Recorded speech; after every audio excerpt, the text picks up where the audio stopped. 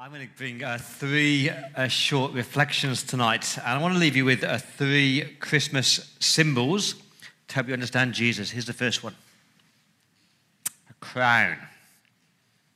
Like a kid's talk, isn't it? Who wears a crown? A king or a queen? King or a queen, a ruler, someone who reigns. Here's a secret. I love my wife dearly, but there's another woman in the world who I'm quite fond of. And her name is Elizabeth. Queen Elizabeth.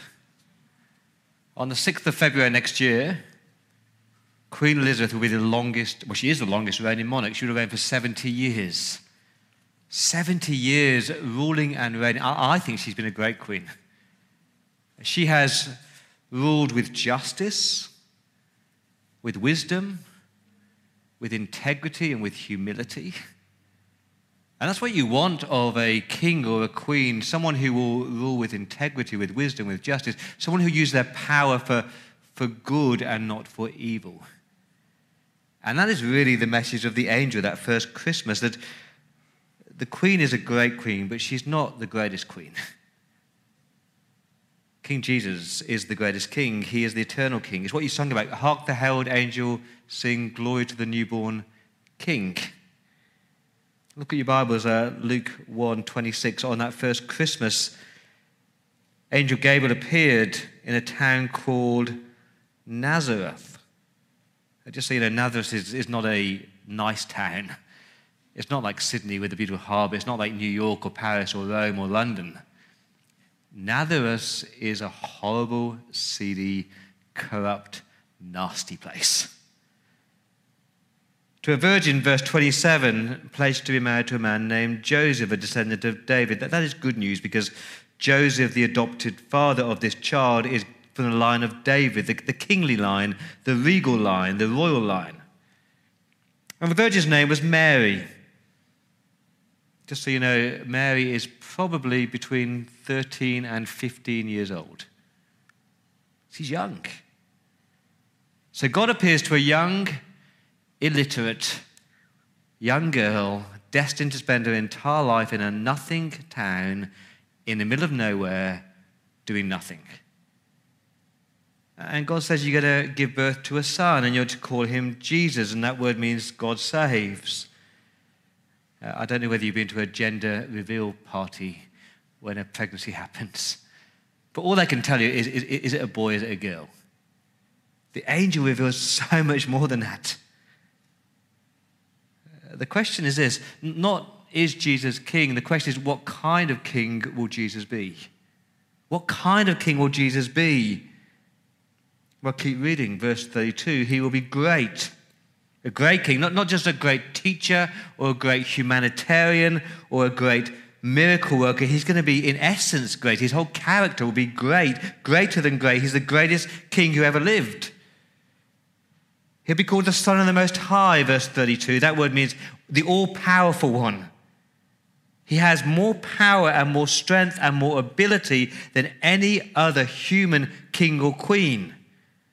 Why? Verse 35, because he's the Son of God. He is God himself. Power is a great thing, isn't it? But power in the wrong hands is a terrible thing. And some human kings and queens have abused their power. They've used their power for evil. They're tyrannical. They're corrupt. They're like dictators. But this King Jesus, he's not just powerful, but he's good. He's perfect. Verse 32, the Lord God will give him the throne of his father David. Now, David was the greatest king who ever lived, but he wasn't perfect. He stuffed up. Just think Bathsheba. But this king, the one who will come from the line of David, will be the perfect, good, righteous, kind king who will rule with justice and with peace. And his rule, verse 33, is going to be a forever kind of rule, an eternal king. His kingdom will never end. That's the thing about human kings. They die. I'll give you a heads up. Over the next year or so, I'm going to be grieving or mourning because my second favorite lady, Elizabeth, will have died. But that's okay because I've got more kings and queens. I've got Charles and I've got William and I've got George. But the problem is that I don't know whether Charles is going to be a good king or a bad king. I don't know whether William will be a good king or a bad king, or George might be a good king or a bad king. And what I actually need is this assurance that this king is always going to be good. And Jesus lives forever. He's going to rule forever. He's never going to stop ruling, never going to stop reigning. He's always in charge. And I guess that's my question tonight. If he is king, which he is, if he is a good king and a perfect king and a powerful king, which he is, and if he's going to reign forever, how do you relate to him? How do you relate to a king or a queen? The wise men on that first Christmas, they bowed down to him and they worshipped him. And that word worship means that you give him the honor, you give him his worth, you give him his glory, you acknowledge him to be king, you submit to him as king. Do you do that? Do you live your life every single day submitting to Jesus as your eternal, good, perfect, powerful king? See, I think for many of us, if we're honest, we actually think that we are still in charge most of the time. It's almost like we go around with the crown on our own head all the time, going, I'm king, I'm king, I'm king. I make my decisions.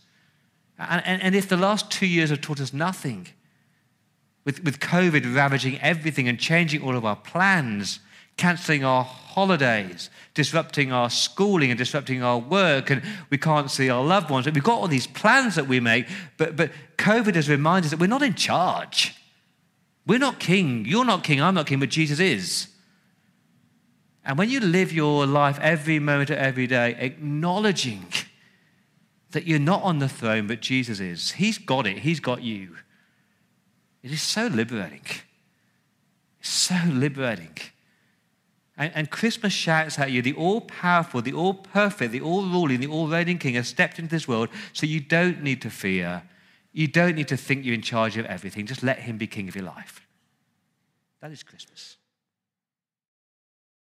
So we've got a crown for king, and you've got a cradle. Cradle for a baby. Now, how do those two work together? A king and a baby. That is Christmas in a nutshell. A king and a baby. I love the quote that 1,000 times a baby has been born to become king, but only once in history has a king been born as a baby. 1,000 times lots of babies have been born who were born to be a king. They're born to be heirs to the throne, but only once in the entire history of the world has a king been born as a baby. It's the most humble entrance in history. The king of this universe left the throne of heaven and chose to be born in a dirty, filthy stable. Now, he could have come with a grand entrance. He could have had fanfares and fireworks and palaces and photo shoots. But there's none of that. And we're just told in those days, Caesar Augustus issued a decree. So you've got this powerful, egocentric, megalomaniac king called Caesar, and he just wants more power and he wants more money. And so he flexes his muscles. That's what most powerful people do, isn't it? Flex their muscles and use and abuse people.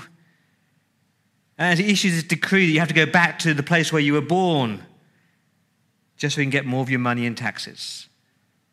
Now compare Caesar, the powerful king who flexes his muscles, with King Jesus. Joseph went up from the town of Nazareth in Galilee to Judea, to Bethlehem. That word means house of bread. Jesus, the bread of life, is born in the town called the house of bread. But it's a backwater town, a nothing town.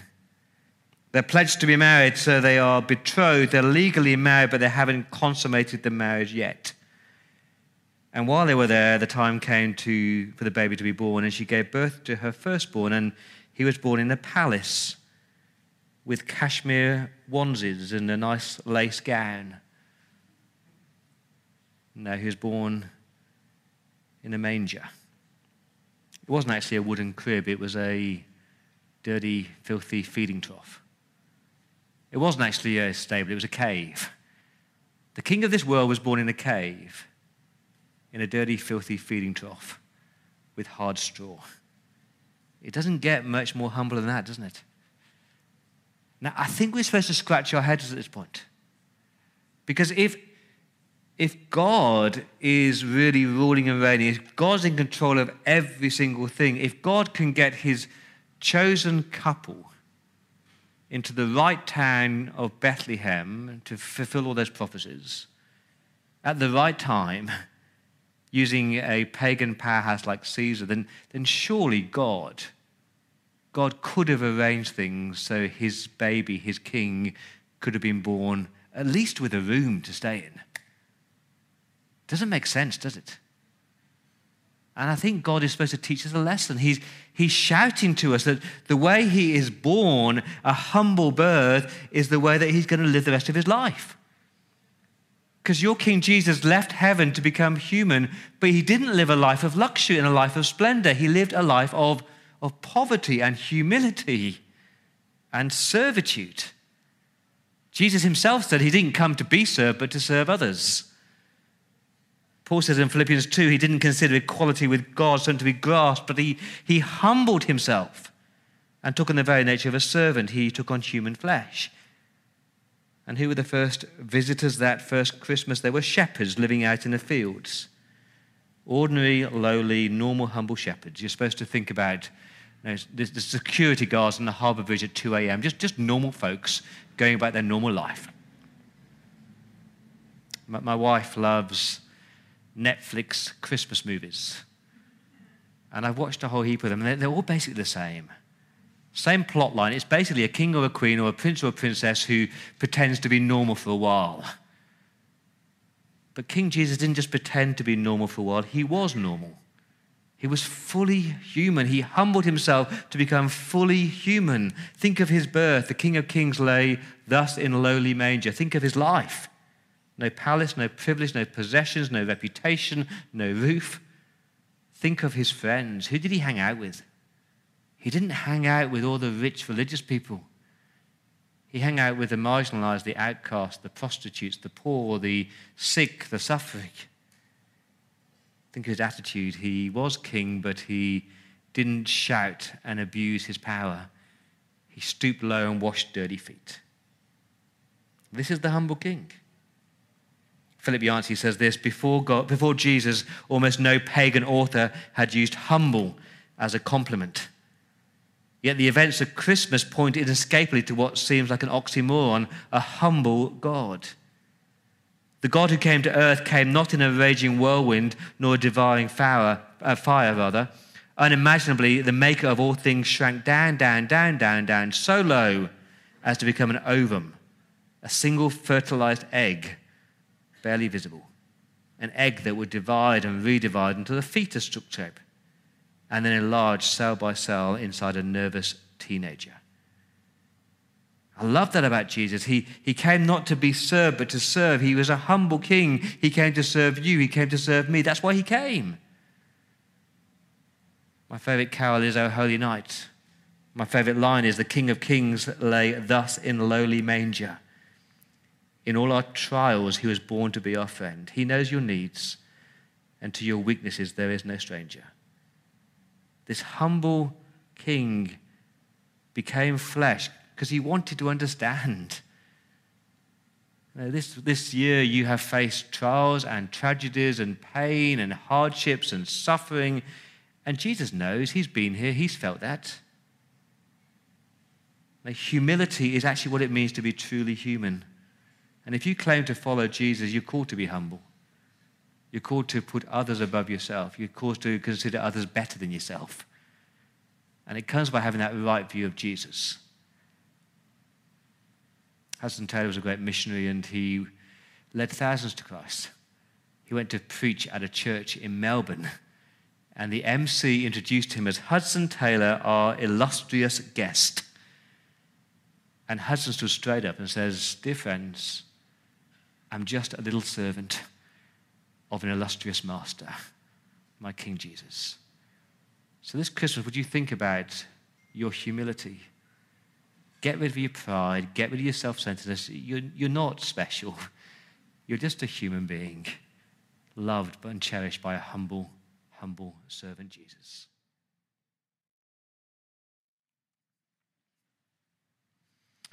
Our final reflection. We've got a crown for Jesus as the eternal King. We've had a cradle for Jesus as a humble King. Here's our final symbol. What's this? A cloth. How does that relate to Jesus? A cloth. Look at verse 12. It's a great verse. This will be a sign to you. You will find a baby wrapped in cloths and lying in a manger. So that first Christmas, baby Jesus was swaddled, was wrapped in a cloth. Why do you do that with a baby? You do that with a baby to keep them safe, secure. And so that very first Christmas, you got the King of the universe in a cave, wrapped in cloths. Now come forward 33 years. No longer a baby, but a man. The King of the universe is now a man, and he wanders to a place called Jerusalem, or Golgotha. And there he is mocked and beaten, and they put a robe around him, and they mock him. "Hail, King of the Jews!" And they spit on him, and above the cross is a sign saying, "This is the King of the Jews." And then Jesus shouts, "It is finished," and breathes his last. Now, what do they do with his dead body? Where do they put it? Into a cave or a tomb. And what do they wrap the body in? Not baby cloths, but burial cloths. So Jesus started his life wrapped in cloths. Jesus ended his life wrapped in cloths.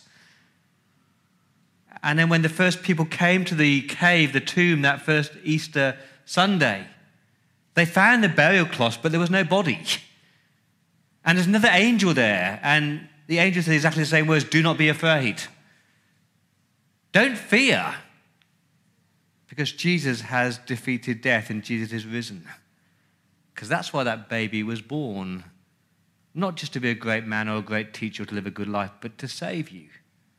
It's actually what the angel said on that first Christmas day. An angel, verse 9, the Lord appears. So God appears. In verse 9, the glory of the Lord, the splendor, the majesty of God shone around them, and they were terrified. I bet they were. And the angel said to them, "Don't be afraid, you've got nothing to fear. I bring you good news, not bad news, not sad news, but good news that will cause great joy." A joy is that deep-seated emotion that brings you peace and brings you contentment and security. This is good news that's going to bring you peace and security for all the people, for every human being that's ever lived, of every tribe, people, and nation, of every generation, of every age and stage, every social status. All people can experience this good news of great joy. What is the good news? Verse 11, today. It probably wasn't the 25th of December, actually. Today, in the town of David, in Bethlehem, as promised by all the scriptures, a Saviour has been born. So you see that word, verse 11, a Saviour? It means a deliverer, a rescuer. Not just a baby, not just a child, but a Saviour has been born. Because Jesus is the Saviour King. On the 5th of August in 2010 at 2 p.m., a tragedy struck in Chile. And you might know the story. There's 33 men down a mine in Chile, and the mine collapses. They're trapped underground, 600 meters underground. They're 5 kilometers from the entrance. Now, how would you describe the fate of those men? Hopeless, helpless, trapped, buried? They had 3 days rationed food. Enough food to last for 3 days. Tinned sardines, tinned salmon, and biscuits.